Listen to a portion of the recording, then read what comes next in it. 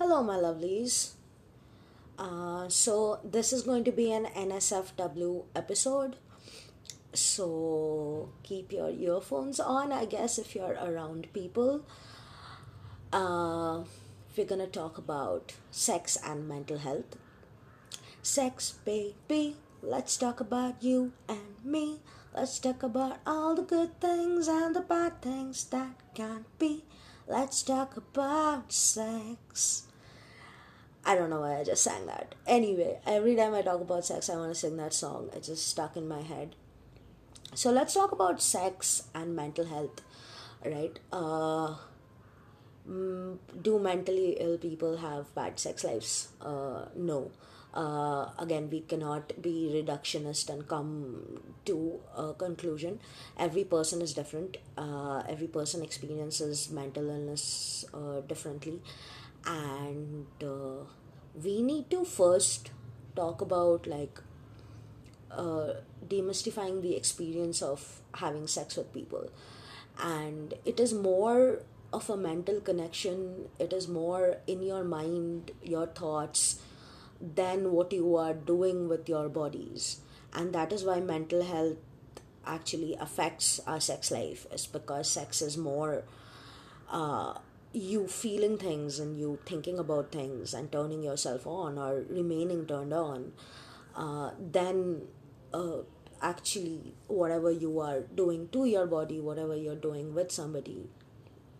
Uh, now, the thing is that sometimes, like if people have manic episodes, they can get into like these hypersexual modes where they really want to like have sex, and then they do engage in those activities, and sometimes they engage in like reckless behavior and like not using protection and stuff like that.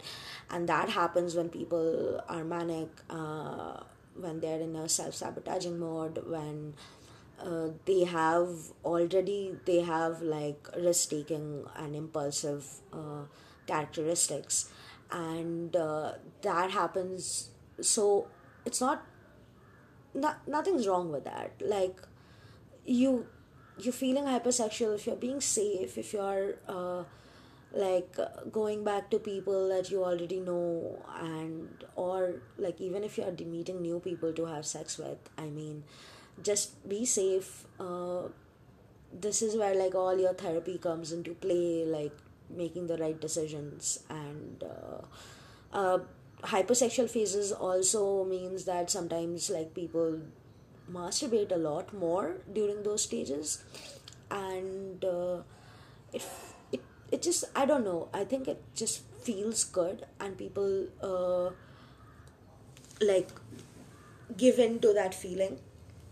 And so there are stories of people cramping their hands because they masturbated so much during their hypersexual stages. And like my friends and I just joke about it, and it's funny to us because haha, look at our life. um, so that's one aspect of it. Then there's the other aspect of mental health, like lessening your libido. There will be phases when you are depressed and you won't feel like having sex, and again, it's okay. So if it is you who doesn't want to have sex, or if it is your partner who is going through depression or going through other mental health issues that is causing them to have like a low libido or other touch issues and stuff like that, um, then like you just need to like communicate, right? You need to communicate and see what works for you. And it is okay to not have sex for a while, or for a year, or for years, if you don't feel like it. Like sex is all about like you feeling like having sex, right? That's why consent comes into play. Consent, yes. If you want to do it, if there are two, three, four, five consenting adults, I don't know, all that, like consenting adults having sex, is okay, and consenting adults not having sex is also okay. And like the thing with mental illness is like a lot of times it just affects our self-esteem, and it affects our relationship with our bodies, and sometimes we are just too uncomfortable being naked in front of someone. Sometimes we think we are not worthy of a sexual attention. um, like most of us have so much like body image issues and like body dysmorphia and dysphoria, and that is another reason why a lot of people do not want to have sex, because that vulnerability, that showing your entirety to someone, and like that vulnerability is really difficult for some people. So healthy communication, talking about it works. Like uh, you can like talk about it, and then maybe like this is what I like get more into, I don't know, like the idea that sex is not just penetration, and sex is not just peno-vaginal, right? We have to get into the idea of intimacy with our partners, where we are snuggling, or we are cuddling, or we are like just touching each other, and we are exploring each other, or we are kissing and we are making out, and like, I don't know, oral sex, I like whatever it is that you are into, like other forms of intimacy other than peno-vaginal sex, and like you can build up to it. And like if you consider sex as like intimacy, then like not having peno-vaginal sex for a while should be okay. And like you can just explore other avenues of how you can make your sexual experience better. And like other things that affect sexual health is some antidepressants, like medications, like our psychiatric medications. Like one of mine made me emotionally numb for a year, which means that I also didn't have any libido for a year. So there are medications that affect sexual health, and if that is happening, you should talk to your doctor about it, because and if your doctor doesn't give it enough importance, that it's bothering you, that you're not being able to perform sexually, or you're not being able to like get turned on or whatever, please change your doctor. Like it is important. If it's important to you, it is important. So uh, that also, substance abuse causes like low libido, and like a lot of us mentally ill people really have substance abuse issues, and that also is a major cause of like problems with like sexual health. There's also the stigma associated with sex, like if you're having too much sex, they'll call you a slut. If you're not having enough sex, they'll call you a prude. The entire idea revolving sex, and like a lot of neurodivergent people don't have a set idea of what a relationship is, and like set ideas of who you can have sex with, or like their mind doesn't work that way. And like a, a lot of us are looking for different things, and then when the social stigmas come in, uh, it's just hard to deal with, because we are just trying to live our life. And like we were all born because of sex, not that I'm happy about it, but like that is the reason. Like we need to demystify sex, and we need to talk about sex more, and especially in India, and we need to talk about sexualities and sexual health. And it is always okay to question your sexuality, and it is always okay to experiment. It is always okay to, like, again, consenting adults, like don't experiment with someone, like, and then break their hearts and shit. Like no, don't do that. Like it is okay to explore your own body. It is okay for women to masturbate. It is okay for you to seek sexual pleasures from one partner or many. It is okay to not seek sexual pleasures at all. It is okay to only be interested in a certain, like certain kinds of intimacies and not entirely penovaginal sex. It is okay to uh, like explore your kinks, your sexuality, your fetishes. Again, consenting adults. I don't know why I keep saying this, but this is India. I just have to keep repeating consenting adults. Both parties knowing what they're getting into, both parties agreeing. And you know what? Talking is sexy, asking is sexy. Can I kiss you? Is sexy. Can I do this to you? Is sexy. Are you comfortable with this? Is sexy.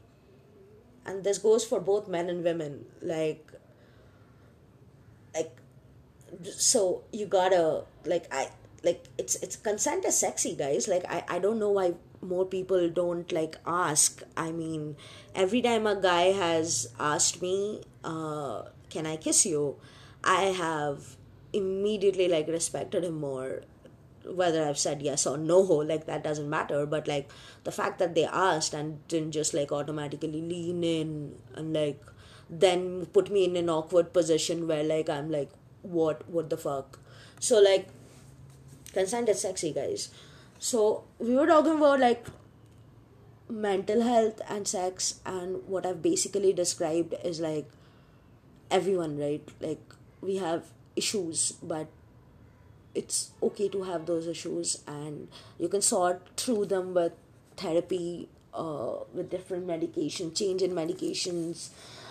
We can talk it out with our partners. We can just wait it out. Sometimes it's a phase. I go through phases like that when like I don't even want to be touched by anyone. Like even a friendly touch feels really awful, and but like I'm usually a very touch based like person. Like I touch my friends, I hug them a lot, and like I tell them I love you, and like I'm a very vocal person like that. But like sometimes I don't even want somebody to like hold my hand, and there's been ups and downs, but what I've realized is we just have to go with what we feel and what works best for us. Lights on or lights off, what kind of environment, what kind of people, what kind of action. Like it, it it's all like you have to discover that yourself, and don't go by what people are telling you. Don't go by their learned experiences or their lived experiences.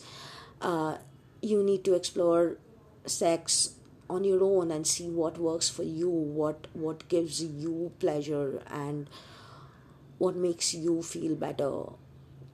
And again, like casual sex is okay, one night stands are okay, proper full on monogamy is okay, polyamory is okay, and like at- if you're aromantic, that's fine. If you're asexual, that's fine. Like so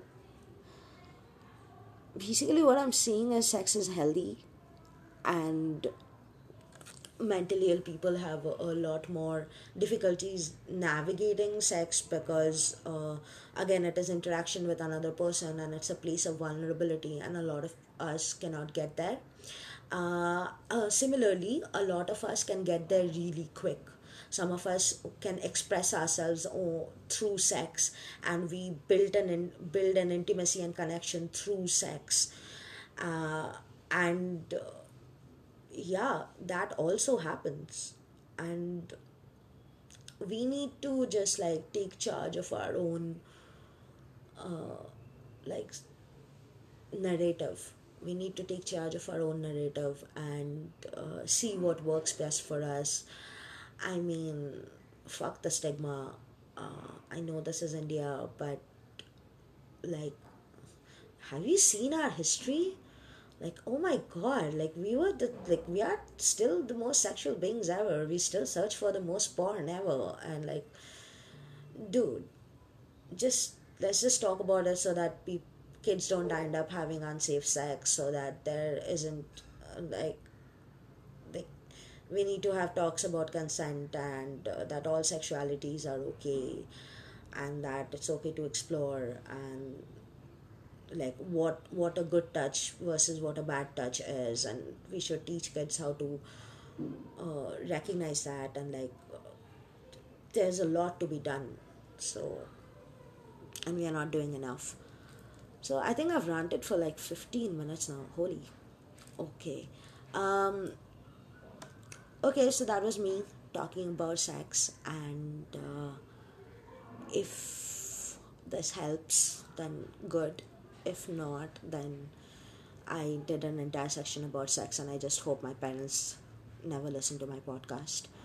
Okay, so bye bye.